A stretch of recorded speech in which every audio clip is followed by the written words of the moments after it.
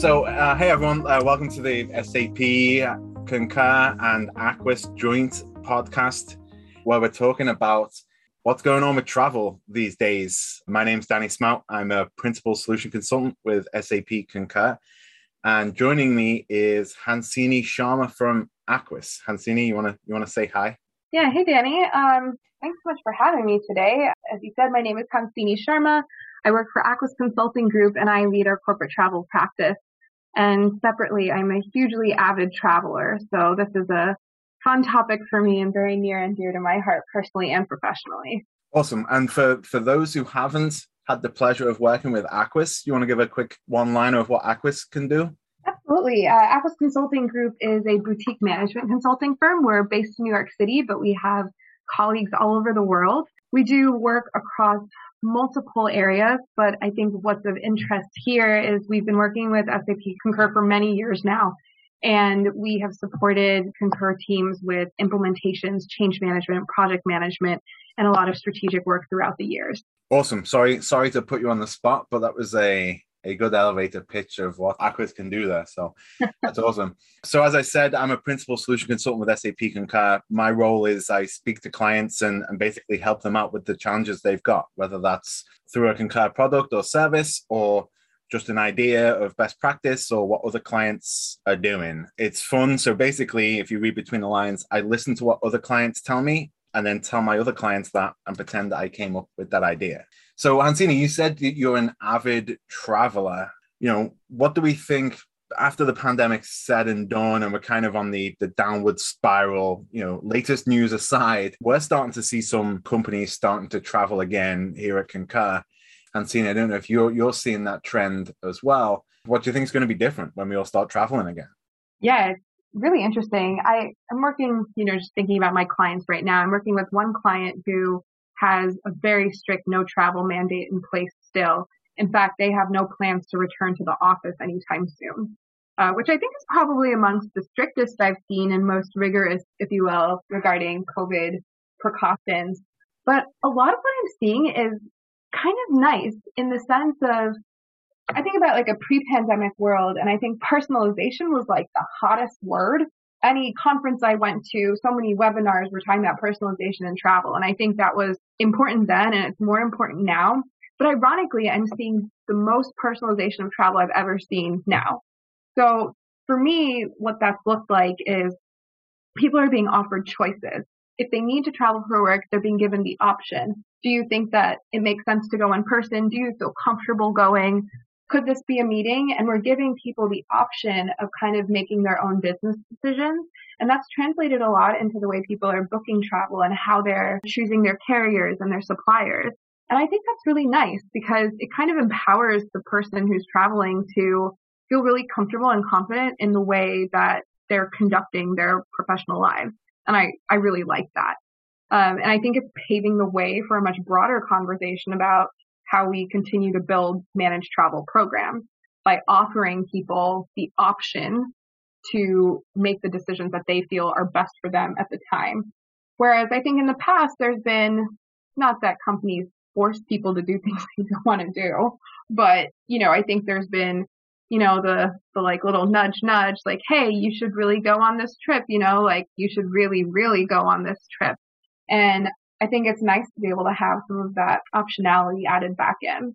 Yeah, I think in a lot of clients that I've been speaking to, there's a huge focus on employee experience, yeah, especially when it comes to traveling and stuff. So with companies kind of saying like, choose your best guest, like, could this be a Zoom? And that was always a rule, right? Every travel policy I've ever seen from any of our customers said, if it makes more sense to do a Zoom, don't travel. And everyone was like, yep, screw that. I'm going. Like, I want to travel. Really? I just didn't see that very often. I just don't think anyone did. Like, I just think anyone was like, yeah, no, an in-person's always going to be better. So we're going. Like, it was just a company's kind of disclaimer to try and save some money, which kind of leads me on to my next question for you, Hansini. Do you think the companies want us to start traveling again, given that they still made money without travel? Like some companies were saving a ton with not having to spend so much money on people traveling around. Yeah, I know you're a big fan of in person, as am I, and there's a lot to be done there. But Do you think our companies want us to start traveling again, or do you think they're going to slow roll it? Yeah, it's funny. So I went to, just a quick note about myself, I went to business school at NYU and studied finance, and I have a number of friends whose careers are in financial services. And if you've been reading the news, there have been some heads of some major financial services companies in the world who have made very strong statements about the return to work and the return to travel. I don't think anyone wants to necessarily follow in those footsteps in the same way that has been maybe strongly set. But I think there's this general desire to go back to the office and to get back on the road, because generally there's no true replacement for face-to-face interaction. So it's kind of this weird balance. With all the people I've spoken to, everyone wants to do the right thing. And the right thing in this situation is a big gray box. No one knows the answer. Mm-hmm. I think we can agree on like the extremes, like no one should be forced to travel, but maybe for the most part, we don't need to have super strict mandates in place that no travel and no access to the office is allowed. But finding that middle ground of like pushing people towards, getting back out there, reintegrating into professional society, industry events, I think it's a tough balance. But generally, I think people want that to happen. I think we're seeking some sense of normalcy and something that reminds us of a world pre-March 2020. Right. Just even if it's just to get out the house. Yeah. and find an excuse to wear some of those clothes that you bought that you never got to from a business standpoint. Yeah, I have a really lovely shoe collection that's collecting dust at the moment. I've started wearing them around my apartment just like with my sweatpants, just because I feel like they've gotten lonely. So I'm here for that. Right. Do yourself a little fashion show. I found a box in my closet not too long ago that had all nice clothes in it and stuff that I'd never worn, and was like, all right, gotta do a bit of a fashion show. So my TikTok and my Snapchat users got the benefits of that. You think our customers want us to go visit them? You think there's an edge for them? Those that are in the office, you think they're ready to receive us if we do want to go there? I think so. I actually had a colleague go on a business trip a couple months ago, and this is super nerdy, but I love a good whiteboard session, and there is just no virtual replacement for a good whiteboard where you get to stick the Post-it notes on there, draw a bunch of weird pictures, take a quick snack break and come back to it. There's just no replacement for it. And this colleague of mine went in person to this client and just had a great experience. And he shared his experience with the company later and said that the type of work and collaboration that they got done in that amount of time is just like could have never happened virtually. Perhaps they would have gotten 70% there if they really made an effort, but sometimes that extra 30% is really what takes something from good to great. And I think that people, to your point, like just want to see each other again. We've been stuck at home with the same people or by ourselves for so many months now that like when you spend so much time with someone virtually, at some point you just want to like meet them and like go grab a beer and hang out and do the things that you would do in person, gripe about the colleagues that you don't like and talk about what's next. Right. Exactly. And that's the weird thing. Like I've worked remotely since 2013, and I have best friends that I speak to every day for multiple hours that I've never met in person. Yeah. And, between work and then also Call of Duty, I have a bunch of people that I've never met that I speak to all the time. And it's just crazy. Like I think I've spoken to you in the last couple of months more than I've spoken to my actual parents and stuff like that. And it's strange that like we've never met, even though we live kind of close, but it'd be weird for us to have met because of the restrictions. But there's the same with our clients, right? We, as people that want to help our clients out in a consultative manner, like they need to see that we're humans, right? And we can smile and whatever else. And yeah, you can turn your video on and have a green screen behind you so you're on like a fancy beach or maybe wear a funny hat. But there's nothing like getting in the room, like you said, bit nerdy, but standing up, writing on a whiteboard, spitballing ideas, showing off your fancy shoes, whatever you need to do to work with the clients and get them engaged. Because as much as we get Zoom fatigue, they definitely get Zoom fatigue as well, right? And we've got stuff happening in their lives with their kids homeschooling and dogs jumping around and Amazon guys showing up every 5 minutes. But I will say, like, one of the things I do like about this no travel stuff is I routinely would get up at 4 a.m., get on a plane, fly to Boston or Chicago, have a 1 hour meeting, 2 hour meeting with a client, have a great time, shake hands, kiss babies, all of that fun stuff, get back on a plane, fly home. Right. So I get home at like midnight. Right. So I'd spend like a full 20 hours out wearing a suit, productive day meeting with one client. Right. Flip side that, like I could speak to 5 or 6 different clients, not have to wear pants and just sit on Zoom at my desk all day. So you think, there's going to be some of that when we do start traveling again. You're going to get those people that are like, hey, like I can be productive with Zoom. And going back to it's the people's choice or the person's choice and giving them the choices. What do you think? Do you think there's going to be a lot of people that are like, no, I'm stuck in my house now. Like Zoom works for me just fine. I've got a fancy camera. This is where I'm staying. Or do you think a lot of people are out there like, get me back on the road. I want to get out. I think we're going to have a mix of both, but I think that the people who want to stay home aren't going to be asked to travel, which I think is awesome in so many ways. When you travel to a destination to meet a client, it's so much more than the act of like getting on the plane and, making it there and having the meeting. It's kind of an attitude thing, like if you don't want to be there, it's very apparent. Yeah. And it's much easier to have a productive conversation if you're in this frame of mind that enables that conversation. So I think there's going to be a lot of people. I think about my aunt. Her office is not too far from her home. She actually lives just a few minutes away from my parents' house in Plano, Texas. And she loves the work from home environment. I mean, she'd go on a business trip if she needed to, but her organization recently shifted to 2 days a week back in the office. And for her, it's been a big shift, and a big change for her that she wasn't mentally prepared for. I mean, obviously she has completely adapted to it and it's fine and she really doesn't complain about it, but she didn't want to go back. She felt that they were just as productive virtually. Everyone was happier because they didn't have to go into the office and deal with the commute. But I think there's going to be a lot of people like my aunt who might have to do the 1 or 2 days in the office, but are likely not going to be the people who are called upon to go on multiple business trips in a year. But I think it's going to give the people who do want to travel a newfound appreciation for business travel. Mm-hmm. And I also think one thing that is sort of tangentially related to this is we keep forgetting that companies still made a lot of money in spite of not meeting face to face. And I think some people argue that means we probably don't need business travel. But in some ways, I think that it's heightened our appreciation for the in-person interactions that sure we've been able to make it work, but we really miss the interactions. But more importantly, from a travel management perspective, I think that actually helps people be a lot more strategic with the way they spend their travel budget.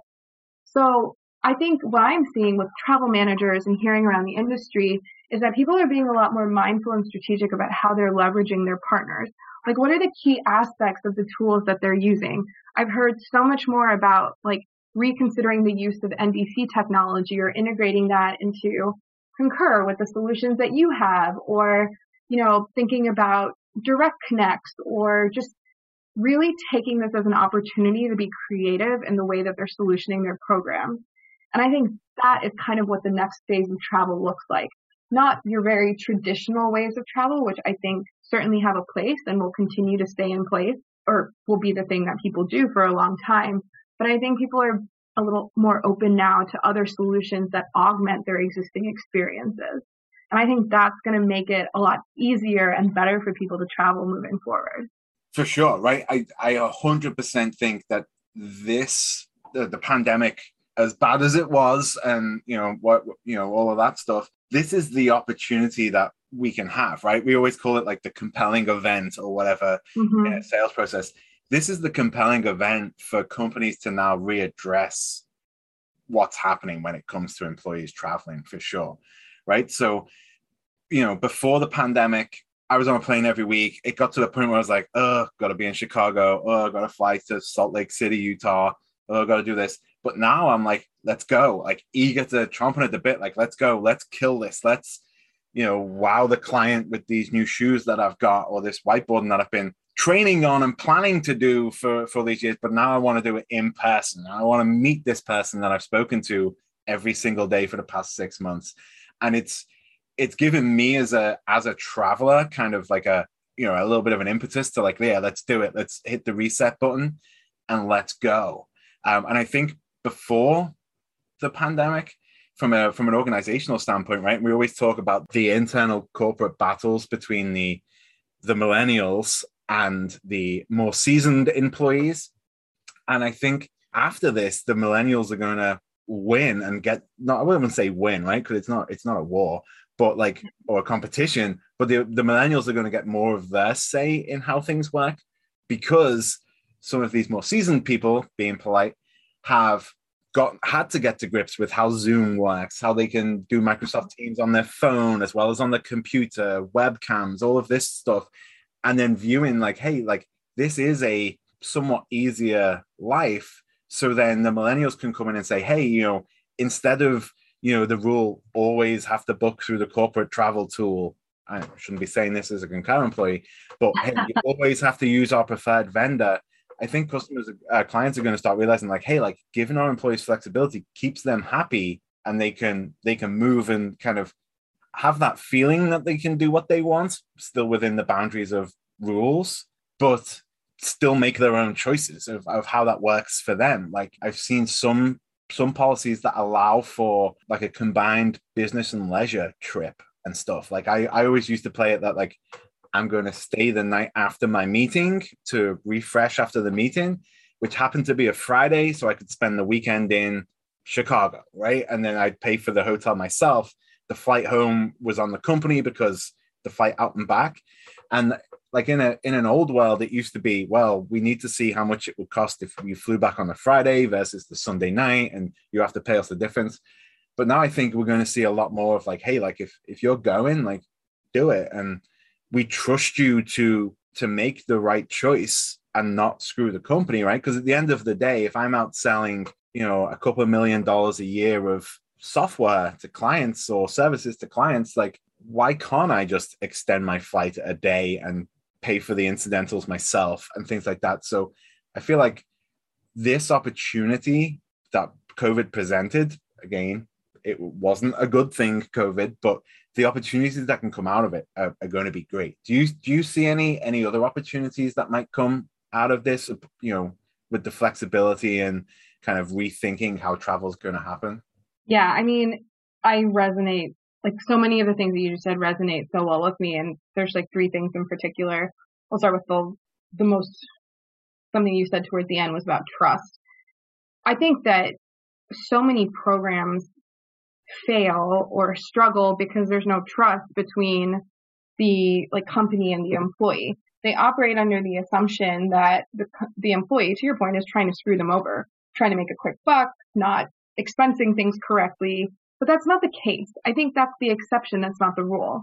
And I think we have, to your point exactly, I think COVID is going to, like a post-COVID world, will create more of a sentiment of trust, because we now have this universally shared experience where we were all exposed to the same risk factors and we're making decisions together. Whereas in the past, the playing field wasn't as even.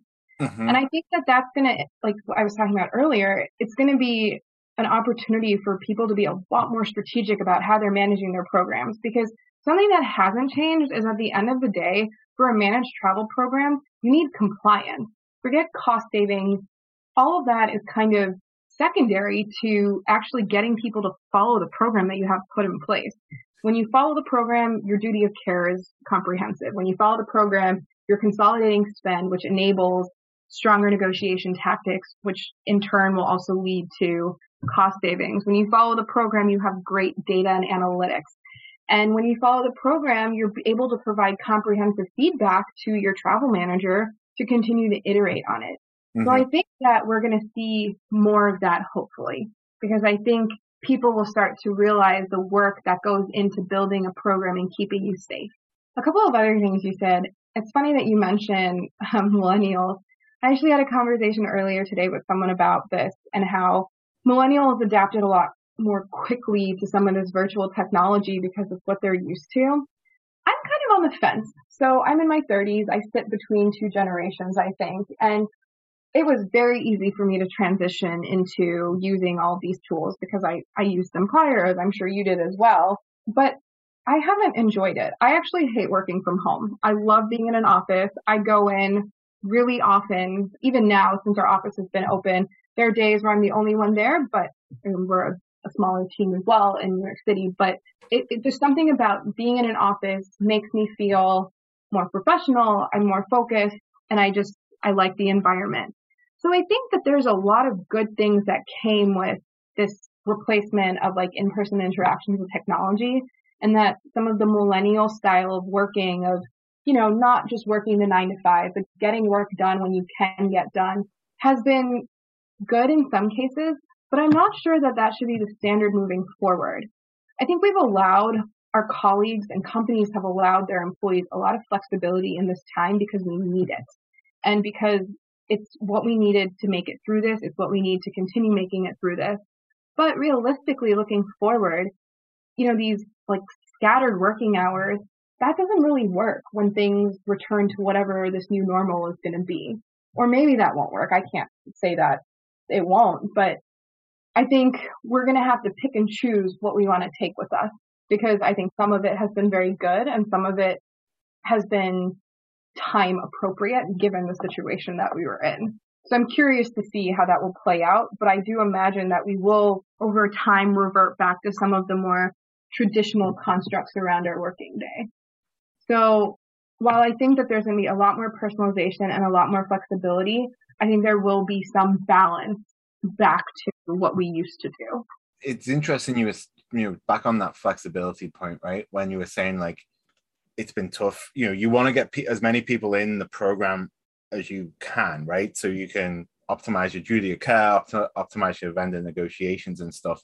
And historically, the theory behind getting as many people in your program was you have to do this, right? You have to book this way. And, as humans, we're like pre-wired to, I want to say, kind of rebel, right? Like if you see that button that says do not push, you 100% want to push it, right? It's in your every being of your nature to press that button, but you have to refrain. So a lot of companies are kind of flipping that around now and saying, okay, rather than saying you have to do it this way, let's find a way of incorporating the way that you want to do it into our program, which is going to help, like with the direct connect, with the direct suppliers that we have through Concur and stuff. People can have that semblance of freedom in their booking process, but that's still within the program, so they can still get that data to better negotiate and have that duty of care and stuff. And duty of care is important, right? With what we just went through, like our companies need to be able to look after us and make sure we're doing okay, which is good. And then the millennials point versus the non. I can't give out my age for personal reasons, just because I like to pretend I'm younger than I actually am. But I'm also 30s, and I'm right on that cusp. And I think, yeah, you agree. I'm not in witness protection or anything before anyone starts trying to Google me. But I definitely agree. Like before the pandemic, the millennials were like all about the meetings and stuff, and we want to get back to traveling. And maybe it's the other generation that has learned to use the Zoom and is happy with Zoom now and doesn't want to get traveling. So maybe there's been a bit of a flip that they're the ones that want to use the technology, and the millennials like us, Hansini, we want to go back on the road and meet people and have these sessions. So be interesting to see what happens when we come out of it. All things are looking positive with the way the companies are approaching the return to office, return to travel things, right? So like if we were to start retraveling today, like, do you think companies are going to have to sit us down and teach us how to travel again? What to pack and how to pack? Have you seen any of that out there? It's funny. I think it's actually like a two-way retraining. Right. So I think there's some guidance that's required from the company to the traveler. And yeah, honestly, I could use a checklist or two of like, don't forget to pack these 4 things, because I never had to pack them before. So it would be nice just to have a friendly reminder. But I think something kind of slightly off topic of the question you asked me just now is more of like, travelers aren't asking for different things now than they were 2 years ago. Mm-hmm. I think there's just been a huge shift in priorities because of everything that's happened in the last couple of years. People have always wanted flexibility. Leisure trips are not new. We've been talking about this for years. Flexibility in travel, not new. Like, these are personalization, not new. Like, these are all topics we've been talking about for many years. But I think our priorities before were compliance, mandates, getting people to follow the policy. And Danny, you said it, just because that's what was in place. And now, like, what companies really value is duty of care. Like, are our employees safe when they travel? What is our responsibility and role in ensuring their safety and comfort, even beyond just like their fiduciary obligation to keeping their employees safe and happy? I've heard of some companies who are allowing their employees to use their TMC services for personal travel because it's a great perk to offer because they leverage the company discounts, but it also offers like kind of this added layer of, protection to the employee because there's a duty of care aspect that comes with travel management company booking that doesn't come if you just go to, whatever online travel agency or direct to supplier. So I think that what we're seeing more than anything is employees are almost retraining companies and travel programs on here's what we really want, here's what we've always really wanted, and we think we can get there. And I think on the other side, companies are also taking this as an opportunity for them to rethink from a business perspective, like, should you be traveling? What do you value in your customer relationships or even colleague to colleague when you need to meet, like you're based in New York and you need to meet a colleague in San Francisco, like could it be a Zoom? Could it be a meeting? So I think it's a sharing of information that I think this is the catalyst of these conversations has been this shared experience that we've had over the last year and a half that's enabling us to have these conversations now of like information sharing and learning from one another and what we actually want out of a managed travel program. Yeah, I love that idea. I'd never really thought about that of like the travelers are teaching the travel teams kind of what we want and how we want it. And the travel teams are teaching us kind of make sure you pack more than 2 pairs of underpants when you travel and, Lysol wipes and stuff like that. Back to that duty of care thing on the companies allowing people to use the corporate travel tool to book personal travel. I was actually working with a couple of companies that were really into like duty of care and stuff. And they told me that on their corporate insurance, right? So if you're on a business trip, and there's a lot of laws in place in Europe for this, if you're on a business trip and something happens to you, your company is liable for your safety. Your executives and C-level employees could go to jail if they don't do everything that they can to help you, right? So they have these insurance policies in place through these different vendors that can send in, SWAT teams or medical professionals or a helicopter to rescue you or whatever else is part of their insurance package and stuff. And one of the companies was telling me it's not that much more to add personal travel to that policy. And for a company, that's a huge incentive, right? If you're going for a new job and they say, hey, Hansini, next time you go to Antarctica, you can book your trip, maybe not Antarctica, you can book your trip through your corporate travel agency and get our corporate rate and stuff. Obviously, you have to pay for it yourself. And if something happens to you or someone in your party while you're there, we'll send the Aquis helicopter to rescue you because we value you as an employee, regardless if you're traveling for business or pleasure. We still want to make sure you're good, right? And that would be a huge thing for a company to be able to offer. And in the information that I've got, that doesn't really affect their insurance premium that much to have that coverage. So that would be awesome. And then if SAP Concur ever rolled that out, that's when I might go to Antarctica just in case. And then say, hey, send the Concur chopper to come and get me. I'm over this. Yeah, I mean, I think you make a really good point. If this has shown, if I've learned anything throughout this year and a half from a professional perspective, the company that you work for and the way they show that they care about you is so important. I think about all the different things Aquis has done for us over the last year and a half. And it's really special. It's so unique, whether it's inviting a comedian to an all hands meeting to just lighten the mood, sending us random gifts for no reason other than it's just nice to get something in the mail that's not something you bought off of Amazon. Just the random virtual events. We've had cookie decorating classes for our kids. We had a virtual wine and paint night. We've had bourbon tastings. I mean, we've done trivia. We've done so many different things, and it's these little things that add up. It creates like a travel program has so much control over people's general satisfaction at an organization. And I don't think they realize that very often. And I think, like the examples I gave about Aquis are, obviously not travel related, but when you have the opportunity to do something like this, where you can allow like this personal touch to a very professional offering, I think that goes a really long way. And that's really important for people to know. I mean, that's how you earn loyalty. That's how you increase employee satisfaction. And I really like that people are thinking about doing things that way. But related to this is something I've thought a lot about, again, in this conversation I had earlier today, is that there needs to be a collaborative approach to this across the industry. For companies to be able to allow their employees to book personal travel through their TMC accounts, there needs to be kind of a shift in the way TMCs have their business models. I'm not saying anything earth-shattering, but I guess the onus is on all of the suppliers and the buyers to figure out a way to make this work. So I think there is a general responsibility for everyone to kind of step up and figure out how we can make corporate travel better. Like only one piece in this value chain, all the responsibility can't be on them. One, because it's too much work, and two, because it's impossible.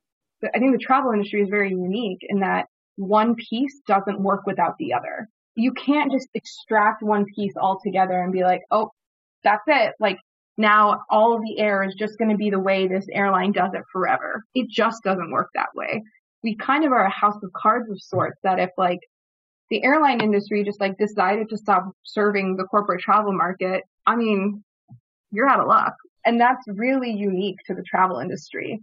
Other industries have multiple economies of scale and supply chains that support them, whether it's people, whether it's like actual physical goods, but we don't have that. And so there is like a shared responsibility that moves us forward. That's to me what the next phase of travel is. Like, what is everyone going to do in terms of stepping up to this next phase of duty of care, to technology innovation, to, program transformation? And until everyone kind of lays their cards on the table, I don't know that we have a clear view, but I am very optimistic from what I'm seeing and hearing and I'm a part of, that people are thinking that way and putting their talk into action. Yeah, it definitely seems like the opportunity from this, the opportunity to change from this is being adapted by the airlines and the TMCs. Kind of reminds me of that meme. It's like, oh no, United need a bailout and stuff. And it's like, yeah, I don't feel sorry for them. They tried to charge me $50 to bring an extra apple on the flight or something one time, and an oversized bag fee and stuff like that. And I think we're going to see a lot of that changing and being more transparent in the way that the fares are coming out. So, question for you: if Aquis gave you an Aquis branded face mask to wear on a flight, would you wear it? 100%. Aquis actually already sent me two, and I've worn them on planes before. I actually have a picture of me in one. Oh wow! Okay, maybe that could be the thumbnail for the podcast. Then you and your happy to send it over. I've got my Aquis mask on and my University of Texas. I'm a Longhorn through and through. My baseball cap on, which I always travel with. That hat has seen 5 continents itself. Probably needs to be retired soon, but for sentimental purposes, it remains the top of my head anytime I'm traveling. That's awesome. Your hat's been to more continents than most people I know. That's impressive. So SAP Concur haven't given me a mask, but I did have the option to receive one. And I absolutely would not wear it on a flight. Not because I'm not proud to work for SAP Concur, it's an amazing company, amazing products, but I just get hounded on the flight like, hey, you work for SAP. Like, can you help me with my expenses? Or, hey, like, last week I tried to charge this and my manager rejected it. I hate your tool and stuff. So I would just wear a nondescript, maybe from like some kind of a boring company or something, mask. So people would just leave me alone. My own friends call me sometimes when they're doing their expense reports because they can't figure it out. As I always tell them, like, this is a you problem, not a me problem, because it's not that hard. So you can do it. I do like it though when I see someone on the flight, like doing their expenses on their phone and stuff. I never tell them, hey, that's the company I work for. But I do be like, hey, that's pretty cool. Like, how do you do that and stuff, just to try and pump up the company a little bit. But yeah, I'm an AirPods in, watch something on my iPad or read a magazine kind of a flyer. So actually, speaking of magazines on a flight, I learned couple of interesting statistics yesterday about air travel, in that United reduced the paper density on the in-flight magazines by 1 ounce per magazine recently. And they were able to save over $200,000 worth of fuel just because their planes were a little bit lighter. And United also, everyone knows that guy years ago took one olive out of the American Airlines salad. They saved a ton of money. But United made their magazines a little bit lighter and then saved a ton of money from that. They also painted their planes. Remember, they used to be like solid blue? Yep. And now they're more white. White paint is actually lighter than blue paint. Yeah. So they can save a ton of money by painting their planes white. So from now on, I'm only going to buy white cars and save some money on gas. But it's funny, like when you think just the changes like that, but the amount that they fly, how much money they can save just by removing an olive or taking a page out of their magazine. And then to one extreme, All Nippon Airlines in Japan used to ask everybody to go to the bathroom before they got on the plane, because their scientists calculated there was up to 240 pounds worth of urine in people's bladders, sorry to take it down this route, on the plane. And if that was expelled before they got on the plane, they could save a ton of money. Yeah, I mean, I think you've hit on a really good point. Those really subtle changes have led to cost savings. I think this can be extended to so much more. There are such subtle changes that you can make that are probably imperceptible to most, if not all, because I doubt anyone is counting either the paperweight or the number of pages in the United in-flight magazine.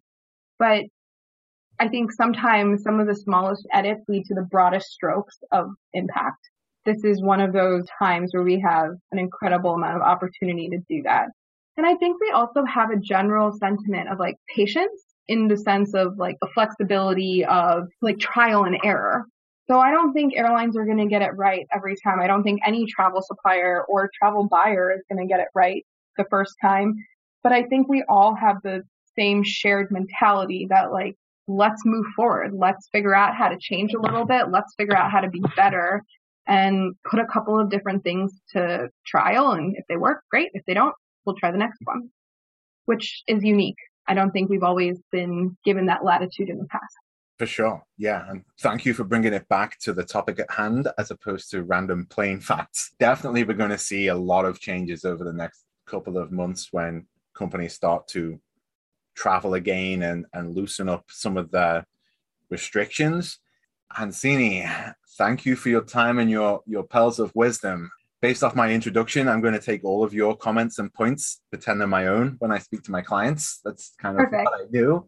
But thank you for your time. Thanks to Aquis for sending one of their best and brightest and funniest to speak with us about kind of the what the hell's going on with travel topic. Yeah, thanks, Danny, so much for having me today. This was a lot of fun, and you should keep the airline jokes coming, or not the jokes, the random facts coming. I love them. The All Nippon one is unique, but very interesting though still. Yeah. I'll keep that in mind next time I fly. There you go. Yeah, think check that magazine out and see if there's any less pages next time. I'm definitely going to do that.